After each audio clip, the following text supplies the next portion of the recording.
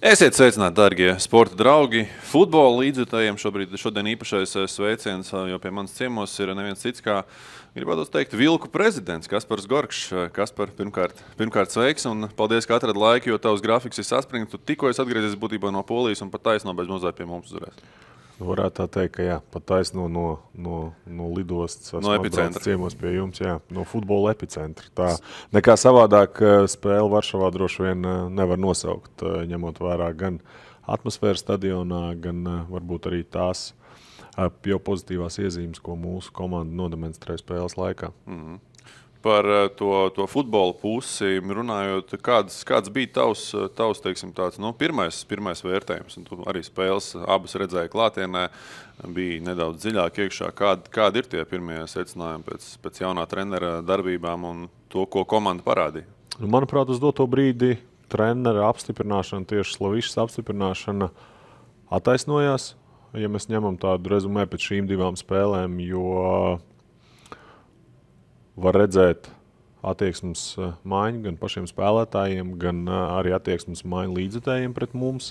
Var redzēt konkrētas lietas, kuras treneris grib sasniegt laukumā, un kas ir patīkami, var redzēt to, ka spēlētāji viņā ieklausās un cenšas izpildīt šīs norādes. Varbūt nevienmēr izdodās, un kaut kur arvien vēl ir mazas kļūmes vai nepilnības, bet katrā ziņā var redzēt šo virzienu, kā mēs gribam spēlēt, gan taktiskā ziņā, gan arī, kas mums, kā federācijas vadībai, ļoti svarīgi šīs attieksmes ziņā pret prašu spēli, pret darba ētiku, arī pret apkārtējiem futbolā iesaistītiem cilvēkiem, jo tas, mūsuprāt, ir šis būtiskākais. Par Slavišu runājot, tu pats biji tas, kurš būtībā, nevar teikt, ka vienpersoniski, bet tu pastāvēji uz to, ka viņam ir jākļūst par izlases galveno treneri. Tur tas atlases periods jau bija krietni ātrāk, jau bija skaidrs būtībā, ka viņš būs, bet pēc tam vēlāk apstiprinājums par to viss ir skaidrs. Tur laikam ar klubu viņam bija, teiksim, tā jāpadara tas darbiņš un teiksim, iepriekšējās saistības jānoslēdz. Kas ir tie viņa galvenie plusi, ja teiksim, tā skatās attiecībā pret citiem konkurentiem, kas tur arī publiski ir izskanējuši? Skripņiks bija, es saprotu, ka finansiāli dārgs prieks. Kas vēl bija starp kandidātiem, kas ir tie Stojanoviča galvenie plusi? Jā, principā, ja mēs mazliet atgriežamies pie pirmās tavas jautājuma daļas, tad Latvijas Futbola Federācijas valde uzticēja trenera atrašanu vai izvēli manā ziņā. Šis process, mēs viņu varam komentēt dažādi. Viņš varbūt kādam mazliet ievilkās, kādam tas bija normāls.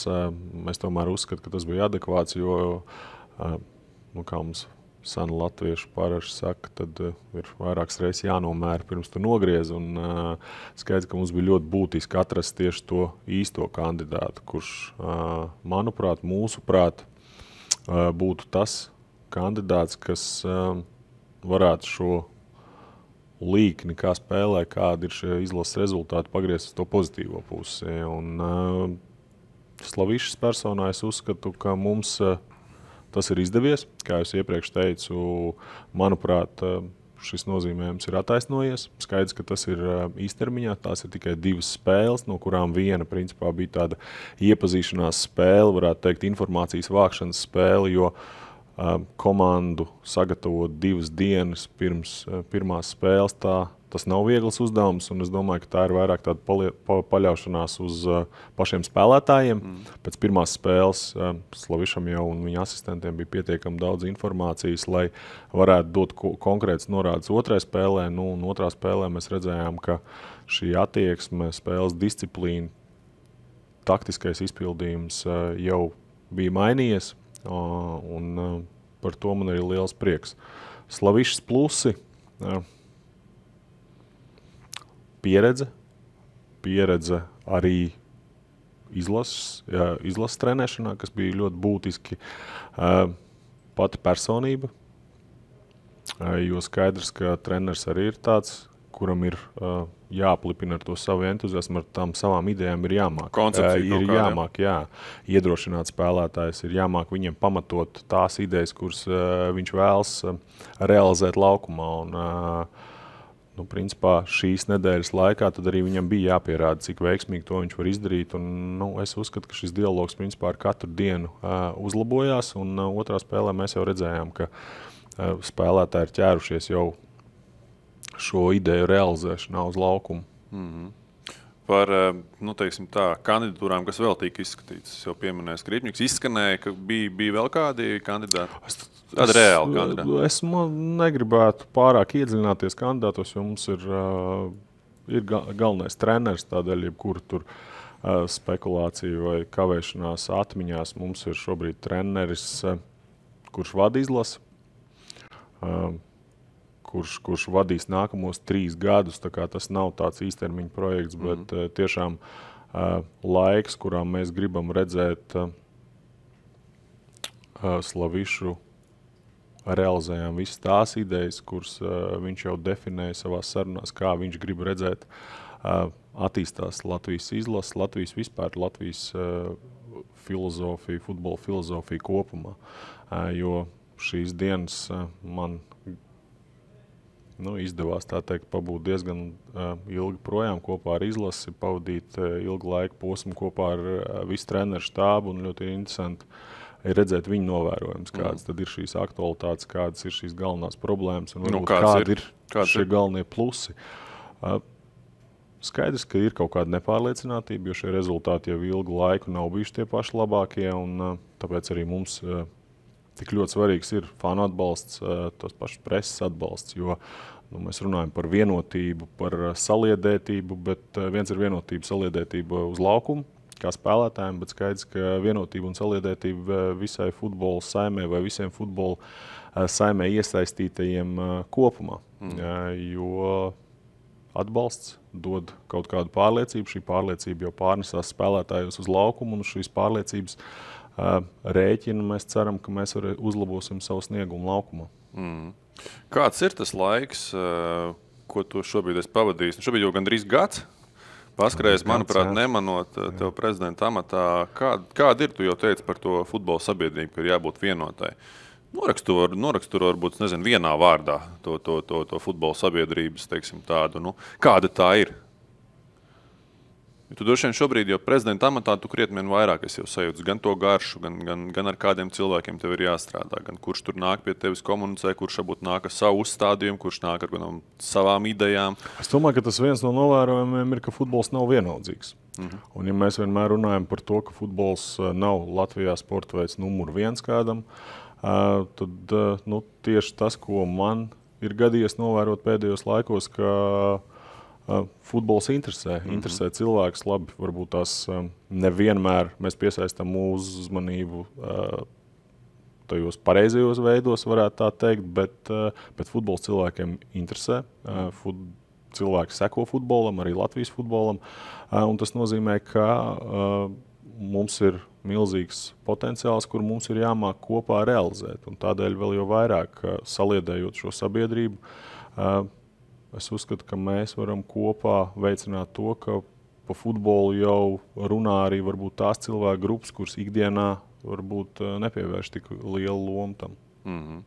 Atgriežoties vēl pie trenera jautājumu, tie plusi, ārzemnieks vai vietējais.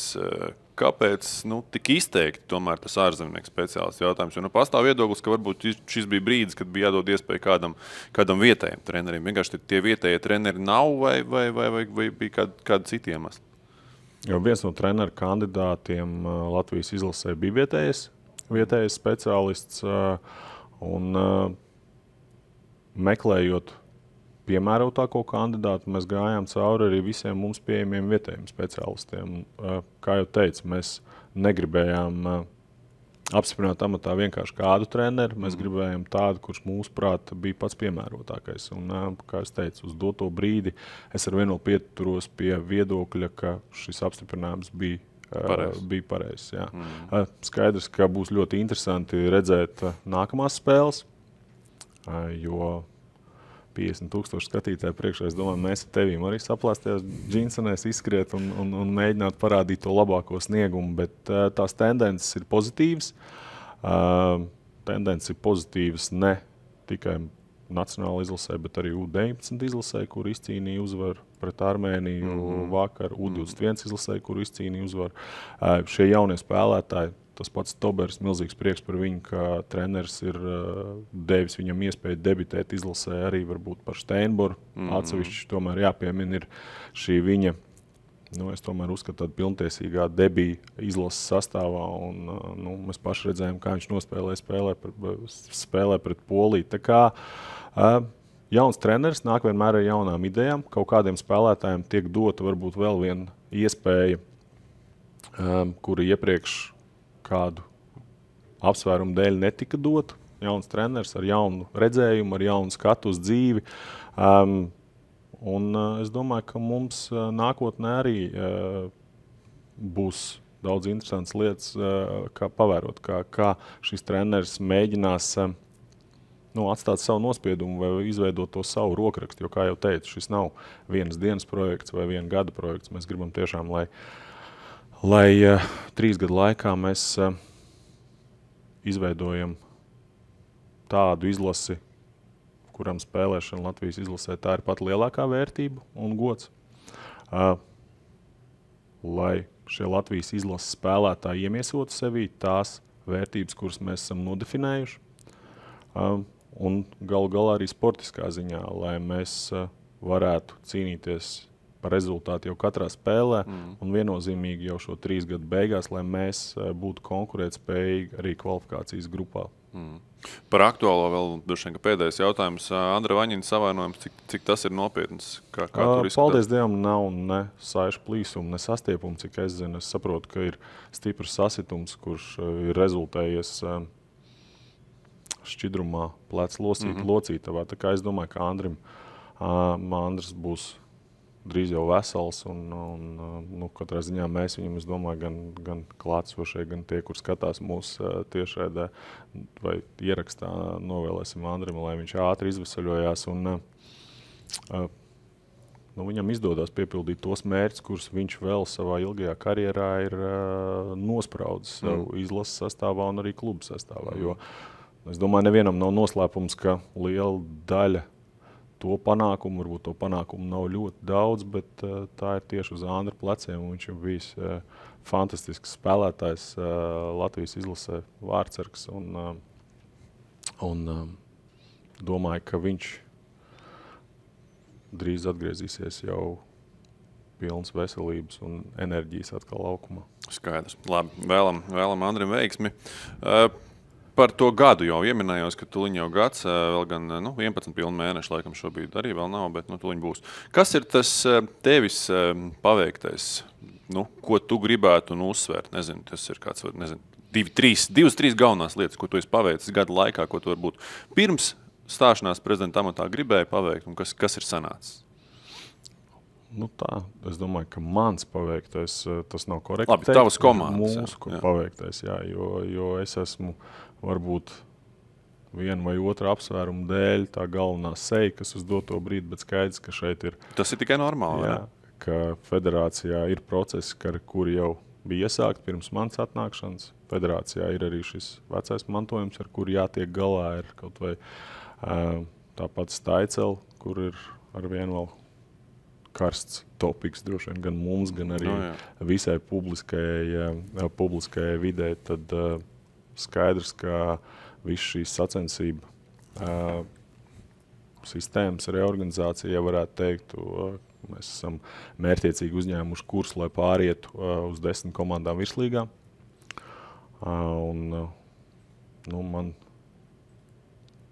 ļoti patīkami ir, ka mums šī virslīgas jau ģeogrāfija ir palielinājusies, ka mums ir izdevies iegūt pilsētās, kurās varbūt vēsturiski jau futbols spēlēja tādu lielu lomu, tad viņš ir atgriezies un nostiprinājies un cerams nostiprināsies vēl nākotnē. Skaidrs, ka daudz čempionāti vai daudz līgas vēl tikai sāksies, tā kā šos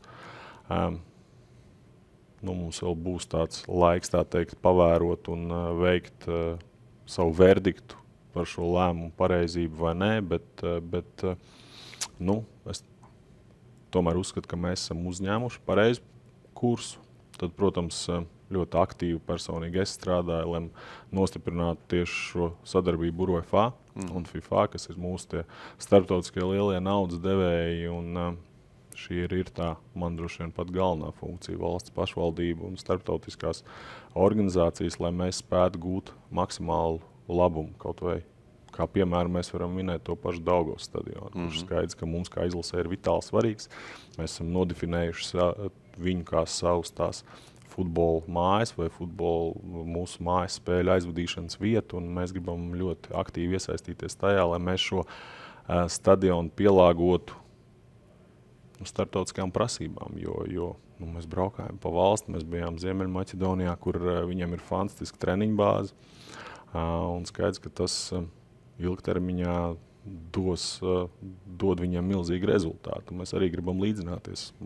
Tā ir mūsu līdzīga izmēra valsts ar līdzīgu daudzumu iedzīvotāji, un tiešām visas šīs vizītes nav tikai futbola skatīšanās. Šis ir veids, kā pasmelties kaut kādas idejas, kuras mēs varam, cerams, nākotnē realizēt Latvijā. Otrs brauciens Polija, tas, protams, ir no citas pasaules. Jā, tur ir milzīgi moderna stadiona ar milzīgu fanu pūļiem un milzīgu atbalstu savai komandai, ko mēs, protams, kaut vai tajā pašā saliedētībā atbalstā. Arī kaut kādā tajā nekaunībā, mazliet ambiciozitātē. Labā ziņā nekaunībā. Jā, tieši tā, mēs varam mācīties. Un, jāuzteic vēlreiz arī tā mazā saviņa Latvijas fanu, kas bija atbraukusi. Viņus dzirdēja, starp citu. Jā, dzirdēja. Daļa akustikas nevarēja saprast, kurā vietā viņi īsti sēž un nevarēja viņus saskatīt, bet viņi bija dzirdami. Un mums pirms spēles bija iespēja satikties gan ar vietējo diasporu, gan ar atbraukšajiem faniem Latvijas vēstniecībā. Un patiešām tādā sirsnīgā atmosfērā aprunāties pirms spēles. Un patīkam, ka mums līdzi ceļo uzticīgi fani. Arī ļoti daudz mazu puikas, kuriem es domāju, ka ja mēs varētu atvēlēt Latvijas Futbola Federācijas budžetā naudu, lai katru mazu puiku meiteni aizvestu uz tādu stadionu un izjustu to atmosfēru, izjustu tās izjūtas, kas ir tādā stadionā, es domāju, ka tur ar futbola popularitāti vairs nevajadzētu papildus nemaz nodarboties. Tā ir. Klau, tu jau teici, uzsvērt to savu komandas spēku un komandas saliedētību, bet katrai komandai ir vadītājs, un šīs komandas vadītājs vai kapteinis šobrīd, ja mēs tā tēlaini varam arī teikt, kāds tu esi kā vadītājs? Tu esi diktators, tu esi demokrātisks vadības piekritējs? Diktators es viennozīmīgi neesmu. Labi. Es tomēr uzskatu, ka tāpatās kā uz laukumu, tev ir jāapzinās savas stiprās puses, savas vājākās puses, tāpatās arī vadot organizāciju, tev ir jāapzinās, kuras ir tavas stiprākās puses, kuras ir vājākās un kuras tev ir jāiemācās deleģēt kādam cilvēkam, kurš varbūt ir kompetentāks vai spēcīgāks vienā vai otrā jautājumā. Es esmu ticu, ka ap sevi jāveido ir tāda komanda, kas tiešām ir pat spēcīgāk daudzā ziņā un kompetentāk daudzos jautājumos nekā tu, jo es uzskatu, ka tikai varētu teikt, pavadot laiku ambiciozu un gudru cilvēku, kompetentu cilvēku kompānijā, tu pats vari augt. Jo skaidrs, ka man arī daudz jāmācās. Man ir daudz lietas, kuras man diezgan tādā trieciena tempos ir jāapgūst. Kas tās ir? Ļoti daudz. Sāc. Es domāju, ka viena no tām galvenām ir tieši plānošana. Konkrētība, noteiktība,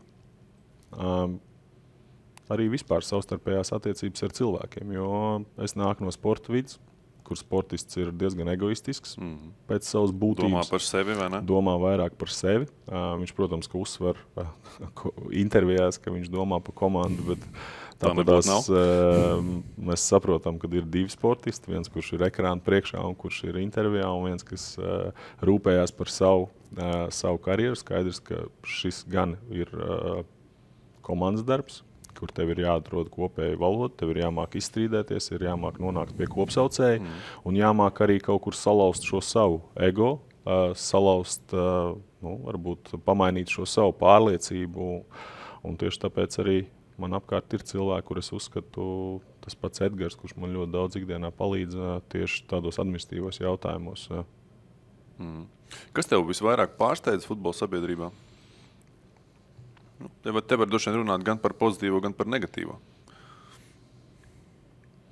Es domāju, ka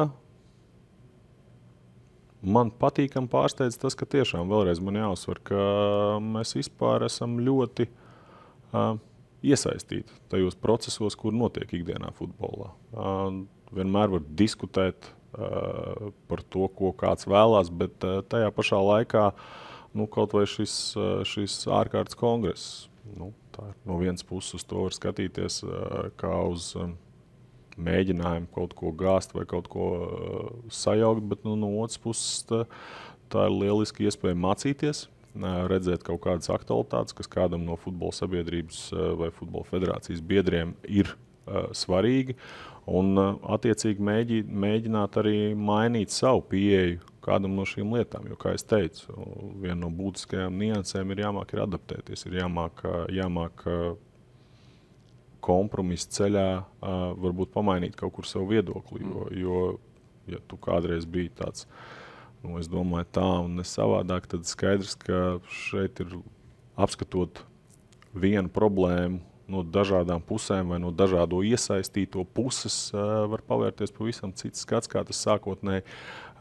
bija manīts. Un mans uzdevums ir pierādīt ar savu darbu, ar savu ieguldīto enerģiju, ko es ieguldu ikdienā, vadot futbola federāciju un nodarbojoties ar futbola attīstību, futbola aktualitātēm valstī, pierādīt, ka biedri nav kļūdījušies uzticēt man šo lielo atbildību. Tava opozīcija ir spēcīga? Es domāju, ka viena no lietām, spēcīga opozīcija ir viena no lietām, kas arī man palīdz augt. Jo atkal, ja mēs atgriežamies tā vecā saikne ar to, ka es esmu izbijis sportists, tas skaidrs vienmēr tev prasa, kā tev labāk ir, vai tev ir mājas atbalstītāji vai viesa atbalstītāji. Un tu vari izvēlēties. Tu vari izvēlēties, kā savu motivēt dažādi. Un skaidrs, ka opozīcija neļauj atslābt, opozīcija motivē savā ziņā, un ar opozīciju arī ir jāmāk atrast kompromisu, jo mūsu tas viens lielais mērķis, es domāju, ka ir rūpēties par futbola attīstību valstī, par futbola popularitātes celšanos, par to, lai pēc iespējas vairāk bērni, jaunieši, puikas, meitenes nodarbotos tieši ar futbolu. Bet būtībā tu to opozīcijas elpu pakausi jūti, ja? Tā nepārtraukti, varbūt ne konkrēti ikdienā, bet Es domāju, ka es nepārāk koncentrējos uz to, ko es jūtu vai ko es nejūtu. Tāpat tās vienmēr visu mūžu es esmu bijis sev vislielākais kritiķis, vai es esmu vienmēr bijis ļoti prasīgs pēc sevi. Un uz doto brīdi Futbola federācijā strādājušo kopums ir jauni, ambiciozi speciālisti, kuri viens otru ar savām idejām izaicina un dzen uz priekšu. Atgriežas pie pēdējā kongresa, arī pirms tavas ievēlēšanas. Es neslēpšu, arī man bija iespēja noklausīties to audio ierakstu, par kuru tik daudz runāts pirms tā pēdējā kongresa, kur būtībā tu tiecies, es saprotu, ar Oļegu Gavrilovu. Es pats ar viņu neesmu runājis, un man teica, ka tas ir viņš. Ja, un es arī neslēpšu, ka tā saruna bija sagraizīta, ja, 9 minūšu gara teiksim, jūsu tikšanās, kur bija graizīts, un attiecīgi viņa netika nodot mūsu rīcībā. Un man arī tika rādīts dokuments, kur tu esi parakstījis attiecīgi papīru ar 4 lietām, kas tev ir jāizdara. Un šī tikšanās notiek pirms tavas ievēlēšanas. Kas tur īsti bija? Jo tur kaut kas ir izskanējis, bet varbūt tu pats vari ieviest šobrīd tādu galēju skaidrību. Ar ko tu tikies? Kas bija klāt? Papīru parakstīja, neparakstīja? Ko tas nozīmē? Tā ir kaut kāda tava spēlīta vai kā tu to uztver? Spēlīta? Negluži pa spēlīt. Es negribētu to saukt, bet skaidrs, ka iesaistoties, mēs Latvijas futbola sabiedrība esam diezgan ierobežot savos apjomos, un tev nāks tikties ar cilvēkiem, ar kuriem tev gribās tikties, negribās tikties, tu tiecies tīšām, netīšām, un es arī nekad neslēpu, ka es esmu ticies, bet nekādas vienošanās es neesmu parakstījis. Tas papīrs, kas man tika rādīts, viņš bija viltots, jā, būtībā? Tas viss šiem papīriem vai šīm audio ierakstiem, es uzskatu, tas dabīgais ceļš būtu, ka būtu jāiet pie attiecīgajām instancēm, lai viņi viņus izmeklē, un tad šīs izmeklēšanas rezultātā jau informē sabiedrību. Man nav tāda īsta viedokļa, kādēļ šāds ieraksts ir tapis un kāpēc viņš tiek nēsāts apkārt un iepazīstināt cilvēku. Tev tiešām nav viedokļa, kāpēc tas ir darīts? Es varu spekulēt par es nezinu, kāpēc tas tā ir jādara. Skaidrs, katram ir savas ambīcijas un katram ir veidi, kā viņš šīs ambīcijas realizēt. Taču es vēlreiz uzsveru, ka es nekādās darījumos neesmu ar Gavrīlovu ielaidies un par katru soli es esmu informējis to pašu UEFA Integrity departamentu, mūsu iekšējo Integrity daļu un šo sarunu rezultātā principā norit operatīvā darbība, kur es ceru, ka arī aizvedīs pie mums labvēlīgi rezultāti, jo tas, par ko es iestājos, tas ir tīrs godīgs futbols. Un šī situācija vēlreiz aktualizē to, cik daudz briesmas ir apkārt Latvijas futbolam, cik daudz interesantu cilvēku ir apkārt Latvijas futbolam. Un, es varu tikai iedomāties, kam ir pakļauti gan spēlētāji, gan tiesneši, gan kādu klubu vadītāji droši vien, lai kāds varbūt mēģinātu manipulēt ar šiem spēļu rezultātiem. Mm-hmm. Vēl par to tikšanos nedaudz. Uz tikšanos tevi aicina Romāns Lajuks. Tu ierodies un tur ir priekšā arī Oļegs Gavrīlovs, jā? Es vēlreiz šo informāciju visu es esmu nodevis attiecīgajām instancēm, kuras tad jau arī šo informāciju apstrādā. Un es gribētu, droši vien no manas puses, es gribētu būt ļoti konkrēts, ka es iestājos tikai par godīgu futbolu, gan laukumā, gan ārpus laukuma. Un šī ir lieta, kas mums visiem kopā ir, ar kuru mums ir jātiek galā Latvijas futbolā.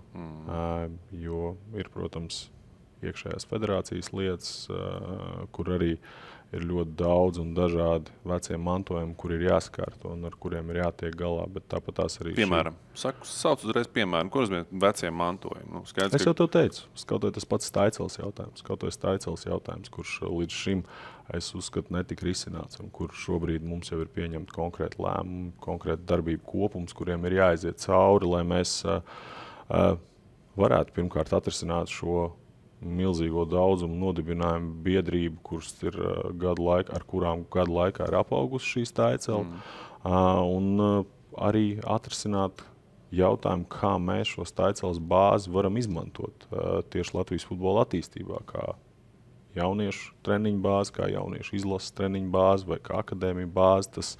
Tas viss ir ļoti augstu mūsu prioritāšu sarakstā. Gavrīlovs ar Lajuku ir uz vienu roku tavuprāt, ja viņi aicina tev uz šādu tikšanos, divatā vai viens vai? Es saprotu, ka tu negribi par to daudz stāstīt, bet tās tavs pieļāvums elementārs. Skaidrs, ka tas ir atkal, tu teiksi, tas ir uzņēmums citiem, tas ir uzdevums citiem risināt, domāt. Tas ir uzdevums visa informācija, kas ir bijusi ar šīm tikšanām, visas personas, kuras bija iesaistīts par tām, ir informēti. Vispirms jau tieši UEFA Integrity daļa, par ko es esmu informējis arī to pašu Latvijas Futbola Federācijas valdi. Un es ceru, ka šīs attiecīgās instances arī izmeklēs visu šo informāciju un mēs nonāksim pie kaut kāda gala rezultāta. Mm-hmm. Par valdi tu pieminēji, šī nav tevis veidota valde. Kā ir ikdienā strādāt būtībā ar valdi, kas nav tava valde? Tur tev arī savā ziņā kaut kāda opozīcija vismaz ir jūtama tā publiski. Man mazliet nepatīk šis traktējums tava vai mana valde, tā ir mana valde. Tā ir tava valde, tāpat laikā tu viņu neslīcis kopā. Šī ir valde, ar kuru man ir jāstrādā, ar kuru mums kopā ir jāpieņem strateģiski korekti un lēmumi Latvijas futbola attīstībai. Es domāju, ka nevienam no valdes locekļiem nav uzdevums kaut kādā veidā kaitēt futbola attīstībai. Un tas ir tas viens lielais, kas mūsu šo cilvēku kopumu vieno. Vai mēs tiekamies brīvdienās un dzeram tēju un ēdam vakariņas katru otro dienu, droši vien jau, ka nē, bet es vēlreiz uzsvēršu, ka valdes galvenā atbildība vai funkcija ir rūpēties par futbolu stratēģisko jautājumu risināšanu un arī atbildību.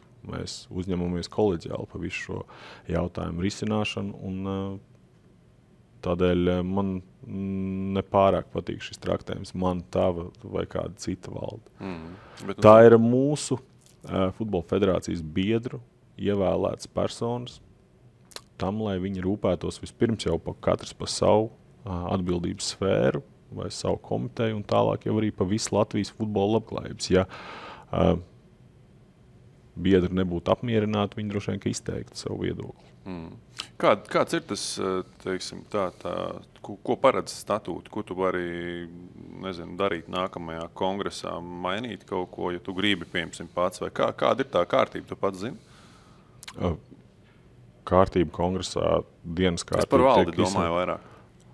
Nākamais kongress ir jau pēc mēneša, mēs varētu teikt, un nākamais kongress ir ikgadējais kongress, kurā mēs informēsim par padarītajiem darbiem, arī valdes locekļi informēs par to, ko viņi šī gada laikā ir izdarījuši, kas ir izdevies no plānotā, kas varbūt nav izdevies no plānotā, un principā tā arī ir galvenā aģenda šim kongresam. Tālāk jau mēs zinām, ka pēc gada būs kārtējais vēlēšana kongress, kurā biedriem būs iespēja izteikt savu viedokli, balsojot gan par valdes locekļiem, gan par arī prezidentu. Pēdējais kongress parādīja to, ka tās tavas pozīcijas ir pieteikami tomēr spēcīgas. Tu biji pārsteigts par tādu rezultātu? Tieši par to balsojumu par prezidentu. Nē, es nebiju pārsteigts par šo rezultātu, jo kā teicu, šī mēneša laikā bija iespēja paskatīties uz to, ko mēs esam darījuši, un arī paskatīties uz šīm problēmām, kuras bija iekļauts dienas kārtībā. Un es domāju, ka komunicējot ar biedriem un runājot par šīm problēmām, mēs pirmkārt jau paši sev piefiksējam tās lietas, kuras mēs varam uzlabot, un tādas, protams, ir. Un viena no tām lietām arī ir komunikācija ar biedriem, lai tā būtu maksimāli atvērta, vēl aktīvāka un vēl regulārāka. Un es domāju, ka arī paši biedri to novērtē. Tu jau teici par to tīro spēli. Tev ir pārliecība, ka UEFA var sakārtot ar visām izmeklēšanām, tu jau pats teici, ka ir iesaistīti, ir informēti. Tev ir pārliecība, ka tiešām var attīrīties tas Latvijas futbols? Man viennozīmīgi ir tāda pārliecība. Es domāju, ka pierādīt šīs lietas, Kaspar, ir praktiski nereāli. Pats zini. Cilvēkiem jābūt drosmīgiem, ir jārunā par šīm lietām. Jo uz doto brīdi futbolu, kā es pieskāros, futbola sabiedrība ir diezgan maza. Mēs visi runājam, mēs visi baumojam, mēs daudz ko zinām, bet, diemžēl, bieži vien tas nenonāk līdz tādam taustāmam rezultātam. Un arī varbūt tas, ko es mēģinu izdarīt, atklāt runājot par šīm tēmām, lai iedrošinātu arī pārējos. Ja tiešām kāds jaunais spēlētājs vai kāds spēlētājs zemākās līgās tiek pakļauts kaut kādam spiedienam vai kaut kādam mēģinājumam manipulēt, tad es tomēr uzskatu, ka mums būtu jārunā par šīm lietām. Un es tiešām ceru, ka mēs spēsim pirmkārt jau paši iekšienē, pievēršot lielāku uzmanību, veicot dažādus pasākumus, lai to novērstu, pieķert un tā teikt, radīt precedentu, radīt reālu precedentu, kur šīs personas tiek sodīts. Un, protams, sadarbībā ar UEFA cieši strādāt, lai principā pat neļautu nevienam domāt par to. Jo nav noslēpums, ka, diemžēl, mums viena vai otra individa iespējā ir izveidojuši šī paudze, vai daži individi, kur uzskata, ka pelnīt naudu ir pilnīgi normāli ar lietām, kas ir spēlēt futbolu, bet ne gluži cenšoties labi spēlēt futbolu, bet cenšoties kaut kādā citā veidā pelnīt, viņuprāt, vieglu naudu. Un es domāju, ja šādi spēlētāji vai šādi rodās, tā ir tā lielākā bīstamība. Mums ir jādara viss, jārūpējās par to un jādod tāds signāls, lai mūsu jaunai paaudzei vispār pat nebūtu kaut kur tālu doma nodarboties ar kaut ko tādu. Tu negribi runāt par konkrētām lietām. Cik ir bijušas, iekšējās izmeklēšanas, ārējās izmeklēšanas par šādiem gadījumiem, pēdējā konkrēti 11 mēnešu laikā, kopš tu esi Futbola federācijas prezidents? Nosauc vienkārši skaitu, tur nevajag varbūt iet detaļās. Tā ir virslīga, tā ir pirmā līga, varbūt vēl citi turnīri vai vienalga. Par to tīro spēli konkrēti. Ir ļoti, es neteiktu ļoti daudz, bet ir. Ļoti daudz ir, manā skatījumā ļoti daudz ir, 500 gadījumu, tavā skatījumā ļoti daudz 100. Nē, es domāju, ka uz doto brīdi ir ap 10 gadījumu mūsu redzes lokā, kur tiek izmeklēti, un kuram mēs esam pievērsuši papildus uzmanību gan paši, gan arī ar mūsu partneriem UEFA. Jo arī UEFA pievērš papildus uzmanību tieši šiem integritātes jautājumiem, un mēs sadarbojoties gan ar valsts policiju, gan ar dažādām citām noziegumiem. Latvijas valsts policija arī ir iesaistīta, ja? Protams. Konkrēti, ja, to var teikt. Mēs viennozīmīgi par jebkurām aizdomīgām kustībām, aizdomīgiem darījumiem informējam attiecīgās instances, jo mēs esam futbolu organizējoša, popularizējoša organizācija. Mēs neesam izmeklētāji. Un tādēļ jebkura informācija arī šajā gadījumā mēs varam stāstīt par to, ka šis fakts jau ir noticis. Un arī UEFA daudzas lietas, kuras viņi izmeklē, jo mēs arī dzirdam dažādas baumas, kad varbūt viena spēle, otra spēle, bet šī informācija, kamēr notiek operatīvā darbība, kamēr notiek izmeklēšana, līdz mums atnāk tikai tāda virspusēja informācija. Bet jebkurš gadījums, kurš nonāk līdz mums, mēs to ļoti nopietni uztveram. Mēs maksimāli apkopojam informāciju, kura mums ir pieejama, un, protams, ja tā prasa mūsu rīcību, tad mēs arī rīkojamies. Arī attiecībā, ja ir bijušas kaut kādas nolaidības no mūsu puses. Kad varētu būt kaut kāda rezultāta, tavuprāt? Tas ir gada jautājums, tie ir 5 gadi jautājums. Būs tā kā treneri, es tev pateikšu vienu datumu, un tad tajā datumā tu man zvanīsi un teikšu, kur ir. Un pats jau tu pieminēji, šis process nav viegls, bet mēs ar maksimālu nopietnību, ar maksimālu operativitāti pieejam šīm lietām un daram visu, kas no mūsu spēkos, lai to novērstu. Kā tu stājoties amatā vēl vienu, es atceros ļoti spilgti, tu teici, ka tu esi par atklātību.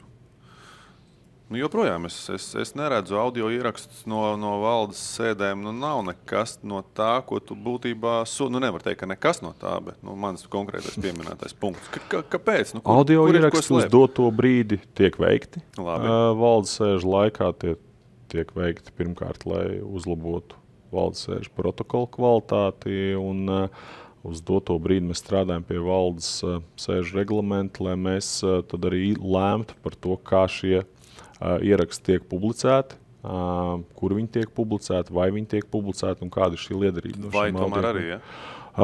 Šī ir diskusija, tas ir valdes lēmums. Bet man viennozīmīgi nekas slēpjams nav. Varbūt tikai par sensitīviem jautājumiem, kā jau šīs iepriekš minētās izmeklēšanas, ko es tev pieminēju, kuras varbūt var kaut kādā veidā, ja mēs publicējam, traucēt šo izmeklēšanas gaitu, bet katrā ziņā man, un es domāju, nevienam no valdes locekļiem nekas slēpjams no valdes sēžu norises nav. Un ja kādam ir interesi klausīties 5 stundas, kā mēs diskutējam par vienu otru jautājumu, es domāju, ka ja tu grieztos ar šādu pieprasījumu, mēs ar lielāko prieku arī iedotu. Tiešām, jā? Es tā domāju, ka jā, es neredzu šķēršļus, kāpēc, lai mēs to nedarītu. Labi, to es izmantošu noteikti. Klau, par tādām lielajām prioritātēm vēl runājot, ko tu vēl solīji pirms vēlēšanām. Tu pats atceries vispār, ko tu vēl solīji? Man bija konkrēti solījumi, jā. Es atceros, viens bija valsts finansējums, papildus finansējums infrastruktūrai. Uz doto brīdi, ja mēs runājam par infrastruktūru, tad viena no lietām ir, ka mēs esam apstiprinājuši tos projektus, kas tika realizēti 19. gadā. Papildus mēs strādājam pie tā, lai piesaistītu jau mans pieminēto valsts finansējumu. Mēs varam šeit diskutēt politiskā situācija valstī, bet darbs pie šī norit ļoti aktīvs, un tas arī ir tīri mana kompetence.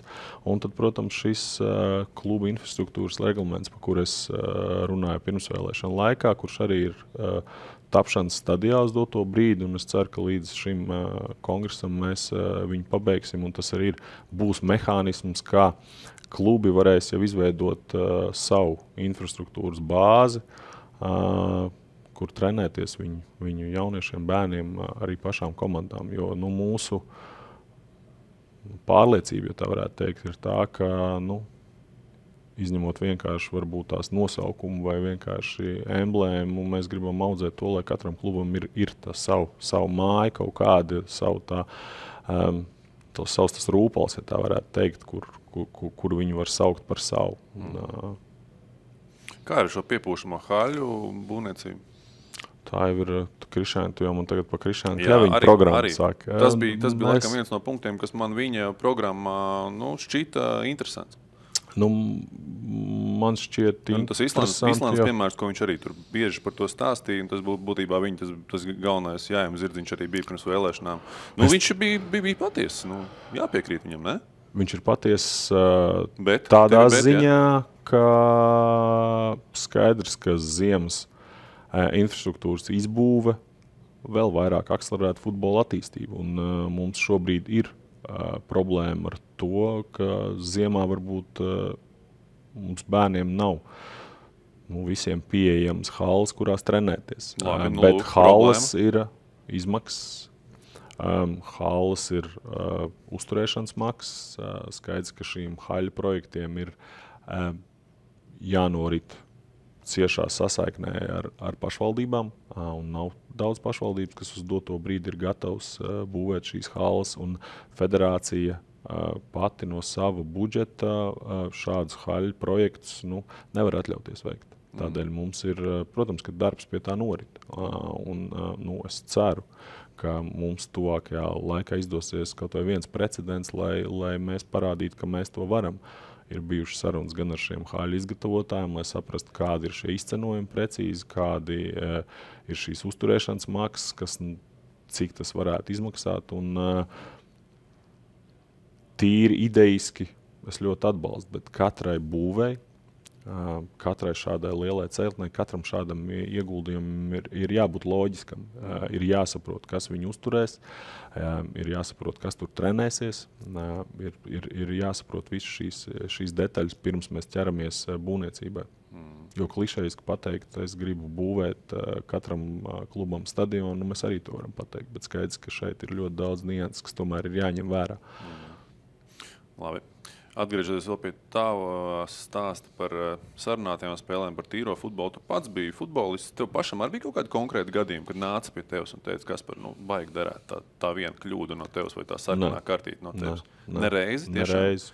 Es vienīgo reizi mūžā, ka es saskāros, ka es sapratu, ka kaut kas tāds notiek, jo man tā lielā privilēģija vai laime bija tā, ka lielāko daļu savas karjeras es spēlēju Anglijā. Un Anglijā, principā,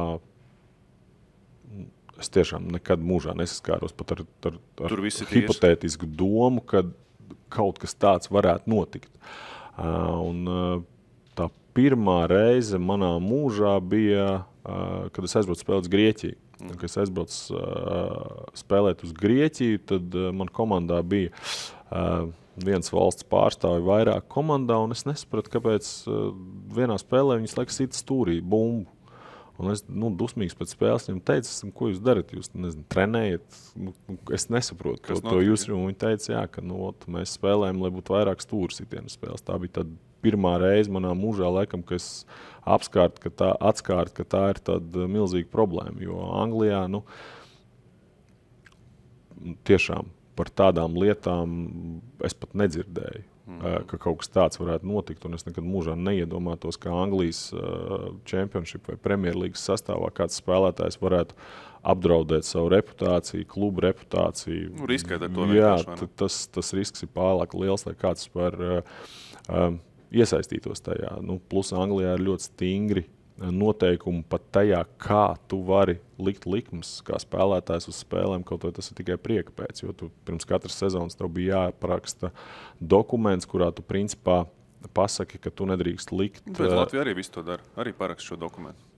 Jā, bet Anglijā ir konkrēti sodi, konkrēti precedenti un ļoti liela soda līdz pat diskvalifikācijām. Tā kā, ja es domāju, ka ja tu paiet pa internetam cauri un paskatītos, tad, principā šis arī ir veids, es nedomāju, ka kāds Anglijā spēlējošs spēlētājs vai augstā līmenī spēlējošs spēlētājs būtu gatavs uzņemties tādu risku. Tu sarunas sākumā minēji interesantu vārdu salikumu Gunta Indriksona mantojums. Es neteicu Gunta Indriksona mantojums, es teicu vecās līderības mantojums. Tas pats vai ne? Jā, Gunts Indriksons bija iepriekšējais Latvijas futbola federācijas. Kas ir tajā mantojumā? Tas tagad stājies prezidenta amatā, 11 gadus esi nostrādājis. Kas ir tajā mantojumā? Tā ir domāšana, tas ir kaut kāds, finansiālā puse, vēl kaut kas. Es domāju, Staicels jautājumu mēs jau pieskārāmies. Tas ir, protams, vēl viens no būtiskām lietām, ko mēs gribam mainīt, ir tieši šī kooperatīvā pārvaldība. Jo skaidrs, ka Futbola federācijai jābūt responsīvam, aktīvam organismam, kurš ir spējīgs ieviest tās izmaiņas, kas ir nepieciešams. Tāpēc arī mēs tik daudz runājam par šīm pašām statūtu maiņām, jo mums ir jānovērš varbūt tās nepilnības, kas uz doto brīdi ir šajās regulās Futbola federācijas, lai mēs jau varētu pilnvērtīgi realizēt tās lietas, par kurām mēs tik daudz runājam, par modernu, efektīvu, rīcības spējīgu Futbola federāciju ar konkrētu atbildību sadalījumu. Jo man liekas, ka tu pats pieskāries mazliet šīm atbildībām, ka katram prezidentam ir atbildības, ģenerālsekretāram atbildība, sportdirektoram atbildība, tai pašai valdei ir atbildība. Mums katram ir jāatbild konkrēti par tām sfērām, kuras mums ir uzticētas.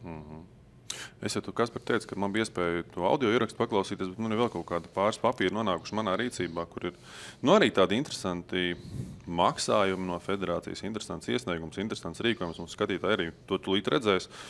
Nokomentē, es jau to rādīju pirms sarunas, tas tev nav nekāds pārsteigums. Kas te notiek? Es saprotu, ka tas ir sponsoru tāds, laba pateicība sponsoriem atbalstītājiem par viņu ieguldījumu. Tas ir nepilni 11,5 tūkstoši. Interesanti. Viena no lietām, kas ir ļoti interesanti ar Futbola federāciju, ir, ka mums ir noplūduši ieraksti, dokumenti, paraksti. Mums ir ļoti daudz un dažādi precedenti ar to, kā noplūst informācija, noplūst dokumentācija. Bet, ja tu runā tieši par šo dokumentu, tas ir šis biznesa klubs, kas ir izveidots jau kādu laiku atpakaļ, kur principā kā viņš darbojās? Kas tajā visā ir? Viņam ir divas lomas, ir atbalstītāji un ir potenciāli atbalstītāji, kur varētu atbalstīt futbolu federāciju nākotnē. Tādā veidā mēs veidojam, varētu teikt, cilvēku kopumu no biznesa vides, tas arī vecās federācijas mantojums, tas ir jūsu biznesa klubs ir veidots jau kādu laiku atpakaļ. Tas ir darbojies jau krietni sen, un es pats kā izlases spēlētājs esmu lidojis bieži vien kopā ar cilvēkiem, kur tiek uzrunāti, kur tiek aicināti līdz, kur tiek kaut kādā veidā piesaistīti futbolam, jo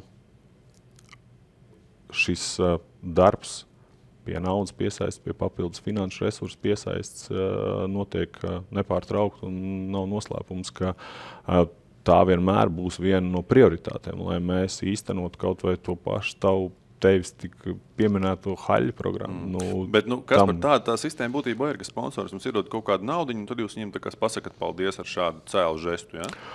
Mēs veidojam kopienu. Mēs veidojam tādā pašā laikā. Mums lido ļoti daudz sporta centra žurnālisti līdzi, kas arī rūpējās par to, lai atspoguļotu. ar mums lidmašīnā viņi lido. Viņi nāk uz mūsu pasākumiem. Tieši tāpatās. Viņi nenāk, Kaspar, tad nebūtu jums publicitāts. Tieši tā. Un mums nebūtu sponsori, mums nebūtu tā kā. Mums ir jārūpējās par to, lai mēs iesaistītu futbolā pēc iespējas plašāku cilvēku loku. Šādi mēs mēģinām veidot šo kopienu, iesaistīt varbūt tās cilvēkus, kuri ikdienā nepievērš futbolam lielu uzmanību. Un, kā jau teicu, ja mēs varētu paredzēt budžetā katram bērnam aizbraukt uz tādu spēli. Es gribēju teikt, vai šī nauda nebūtu liederīgāk tā iztērē? Tas katrā ziņā ir ļoti labs ierosinājums. Tavs pretjautājums atkal būtu droši vien loģisks, kur tad mēs tiktu pie tās naudas, ja nebūtu šo atbalstītāju un sponsoru, vai ne? Tā ir atgriezniskā saite, kā tu teici, ir atgriezniskā saite ar žurnālistiem, ar kuriem mēs uzturam labas attiecības, jo mēs apzināmies, ka mūsdienās jūs mums esat nepieciešami, tāpatās kā mums, vienalga, vai tas ir labi vai slikti, bet šī interakcija ir jābūt, un tieši tāpatās jau arī ar potenciāliem sponsoriem. Futbola žurnālisti labi strādā? Es par saviem kolēģiem te vairāk runāju, jo es tā ikdienā tomēr futbolam krietni mazāk sekoju, kā varbūt pašam gribētos. Futbola žurnālisti, es domāju, ka ļoti labi strādā. Kāpēc nē? Katrā ziņā man nekāda personīga pretenzija nav. Man treneris kādreiz teica, ka vienmēr var labāk. Gan jau, ka viņiem arī šāds uzstādījums. Bet es domāju, ka atkal mēs atgriežamies pie šiem ierobežotā cilvēka resursi, kas ir sportā, futbolā kopumā. Visur jā. Un mums ir jābūt. Un mēs atkal atnākam pie tā, ka mums ir šīs vērtības vienotība. Un vienotība tas nenozīmē tikai vienots uz laukumu. Tas nozīmē vienoti, savās idejās, savu ideju patiesumā, savu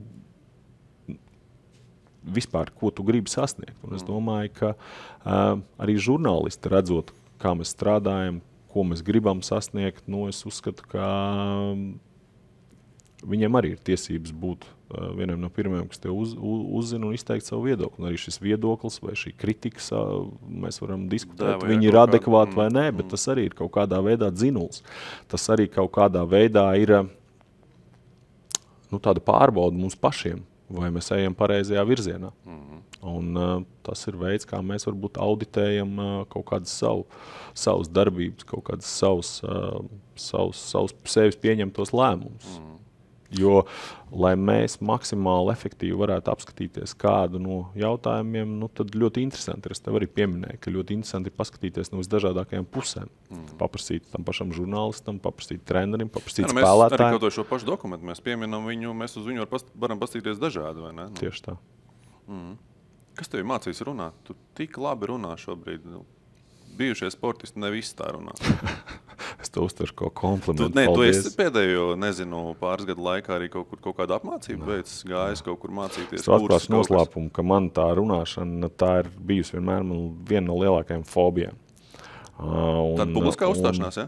Visu veidu. Es droši vien žaketi nevarētu tagad novilkt, jo es esmu viss sasvīdis un īstenībā. Tas nozīmē, ka es labi strādāju, vai ne?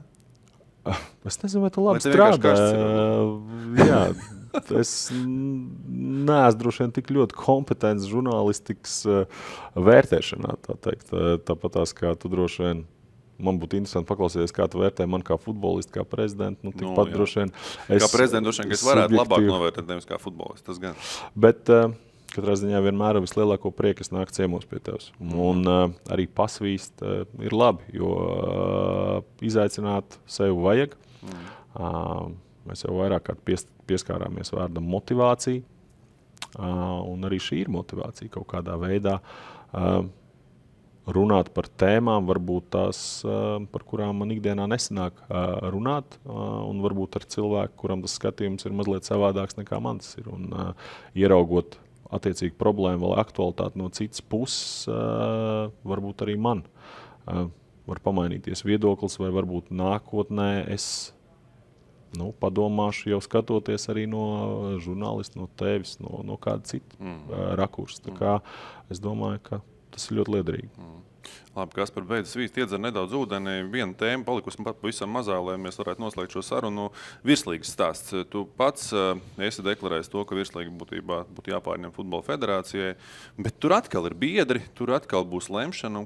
Kā notiek, es tagad tā domāju, biedri lēma, klubi lēma, ka viņi negrib iet zem federācijas un lai šo čempionātu organizē federācija. Kurš šāds jautājums viennozīmīgi? Atkal būs diskusijas, protams. Tas skaidrs. Tu nevari, es vēlreiz uzsveru, ka es neesmu diktators. Es nevaru nevienu lēmumu, es negribu nevienu lēmumu pieņemt vienpersoniski un to uzspiest kā absolūto patiesību. Tas, ko tieši virslīgas sakarā mēs jau bija vienas sarunas ar UEFA, kas bija valdes sēdes laikā, kur UEFA iepazīstināja mūs ar savu redzējumu tieši līgu attīstībā Eiropā, tieši mazo līgu attīstībā Eiropā. Viņi piedāvāja to palīdzību, kādu viņi var no savas puses piedāvāt. Mums ir jāskatās, kādā veidā mēs varam panākt, varētu teikt, maksimālu labumu gan virslīgas klubiem, gan arī pašam čempionātam. Tad būtībā tu uzskati, ka šobrīd nav līdz galam labi, kā tev gribētos. Es vienmēr esmu teicis, ka tu saki, varētu būt labāk, ja? Vienmēr var būt labāk, jā. Jau man tā kā treneris mans bijušais runā. Bet nē, es jau arī nekad neesmu slēpis, ka virslīgas, loģiskāk virslīgas pārvaldība būtu zem futbola federācijas. Es šeit nerunāju pat par cilvēkiem, kas strādā, bet ka šī... Pati šī saikne būtu daudz efektīvāka tieši zem federācijas. Es nevienā brīdī nenoniecinu, jo virslīga arī šogad ir, pat kā virslīga kā organizācija, ir veikusi lielu apjomu darbu un ar milzīgu entuziasmu metusies šā gada čempionāta atrādīšanā, tā teikt. Kā viņam sokās? Jo tev ir jāvērtē noteikti. Tu taču esi atkal pats galvenais. Vienmēr var labāk. Bet entuziasmu un apņemšanos viņiem pārmest viennozīmīgi nevar. Skaidrs. Labi, ko? Gaidīsim, kā tas viss turpināsies, attīstīsies. Kādi tavi tuvākie plāni, prioritātes, ko tev gribās paveikt kaut vai jauno kongresu gaidot? Uz doto brīdi tā viena no aktualitātēm ir sadarbība ar Latvijas universitātēm, jo mums kādu nedēļu atpakaļ bija sarunas par to, ka Latvijas universitātē ieviesīs mācību programmu sporta futbola treneris, kas dos iespēju, piemēram, arī Latvijas universitātes reģionu filiālēs mācīties tieši specifisku futbola treneru, tā teikt, zināšanas. Un es domāju, ka tas ir ļoti, ļoti būtisks solis tieši mūsu jauno futbola treneru attīstībā. Nav noslēpums, ka reģionos uz doto brīdi trūkst treneri. Jaunieši tieši. Daudz ir gados treneri, kur, protams, man viņiem jāsaka milzīgs paldies par viņu entuziasmu un ieguldīto darbu. Man tas, ko negribētos, lai viņi kaut kādā veidā pārdeg, gribētos, lai viņiem ir šie jaunieši, kurus viņi var apmācīt, kuri viņiem var palīdzēt šajā darbā. Un es domāju, ka šāda programma, kur tiek piedāvāts reģionos apgūt tieši šo treneru arodu, ir ļoti apsveicama. Un es ceru, ka mums tos izdosies, un tādā veidā mēs palielināsim tos speciālistu skaitu, kas strādā tieši reģionos, un tādā veidā mēs varēsim piesaistīt vēl vairāk bērnu, jauniešu futbola spēlēšanai. Jo viens ir šī infrastruktūra, par ko mēs runājam, par kur mums ir 19. gadam konkrēts plāns, un tagad ir šī treneru izglītība, jo tev vajag kur spēlēt, un tev vajag kādu, kas pirmkārt ieinteresē tev futbolā, kas tev piesaista futbolam, es uzskatu, ka Latvijas universitātes personām mēs iegūsim kādu, kas piedāvā modernu, mūsdienīgu izglītību tieši futbola jomā, jo šīs programmas tā teikt, sagatavošanā ir piedalījušies, kā jau Meta man pārmeta, ka es nepieminu viņas, tā kā es pilnīgi oficiāli viņas pieminu šoreiz, un arī mūsu izglītības daļa, kur jāsaka liels paldies viņiem par entuziasmu, ar kādu viņi pieiet tieši šiem izglītības jautājumiem, jo mums vienmēr patīk teikt, ka šobrīd modē ir izglītot sportisti, un ka tieši tā būs tā daļa vai tas mazais procents, kas kādu sportistu padarīs labāk par citu. Tieši viņi var būt šis smadzeņu darbības ātrums vai lēmumu pieņemšanas ātrums, bet es domāju, ka arī izglītības jomā sportam būtu jāieņem būtiska loma. Labi, kas vēl? Prioritātes plāni tuvākiem? Mācības, man pašam pabeigt mācības. Man arī ir jāmācās, es aktīvi mācos. Tas ir tāds mans privātais plāns. Es mācos sporta menedžmentu, mācos jurisprudents mazliet. Tik praktiskā pieredze tik daudz ir, tev to teoriju tik ļoti vajag? Es domāju, ka man jārāda piemērs ir, ka mēs vienmēr varam pilnveidoties, ka mēs vienmēr varam atrast veidus, kā attīstīties, kā padarīt sev labāku. Ko, Kaspar, novēlēšu laikam tev mazāk negulēto nakšu un vairāk enerģijas ikdienas darbos Futbola federācijā.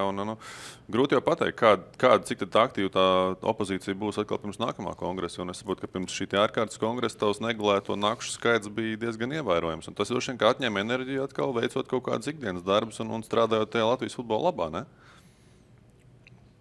Es domāju, papildus motivācija man nav jāmeklē. Uz doto brīdi tas entuziasms un tā enerģija nav zudus. Es neredzu nevienu iemeslu, lai tas tuvākā laikā mainītos. Man motivē tas, ko es daru. Man bija tā privilēģija palikt futbolā pēc tam, kad es beidzu spēlēt futbolu. Man gribās parādīt šo futbola burvību, ja varētu teikt, visiem, kuri viņu vēl nav iepazinuši. Tas tiešām ir. Man gribās radīt ap Latvijas futbolu tādu patīkamu auru, ka mēs nerunājam tik daudz par Gavriloviem, par spēļu sarunāšanu, par kaut kādām sliktām lietām, bet ka mēs tiešām runājam par to foršo, ko futbols var ienest katra cilvēka ikdienā. Un man kā Futbola federācijas prezidentam, mums kā Futbola federācijas darbiniekiem būtu jāizdara maksimums, lai mēs dotu šādu iespēju katram gribētājam. Tu šobrīd saņem atalgojumu kā federācijas prezidents vai nē? Nav sakārtojies šis jautājums joprojām, ja? Diemžēl, juridiskais un grāmatveddiskais. Diemžēl nē. Varbūt, ka tev ir kāds cits papīrs, ko tev kāds ir atsūtījis. Pagaidām nav. Tāda papīra man nav, jā. Tad tu būtībā sabiedriskā kārtā joprojām, jā? Uz doto brīdi, jā. Skaidrs. Ko apsveicam, Kaspar? Es nezinu, cik es būtu gatavs sabiedriskā kārtā darboties. Man arī patīk nenormāls mans darbs, bet sabiedriskā kārtā visu cieņu. Ar ideju. Ir jāsāk ar ideju. Un tālāk tad ir sūri grūtlās jāstrādā, lai šo ideju jau apaudzētu. Jā. Vēlreiz paldies, ka tu atnāci, jo tavs grafiks tiešām nav vienkārši pēdējās dienās bijis. Un, droši vien, ka priecāšos pēc kāda laika atkal te uzrunāt un cerēšu, ka neatteiksi. Jebkurā laikā. Paldies tev. Vislabāk.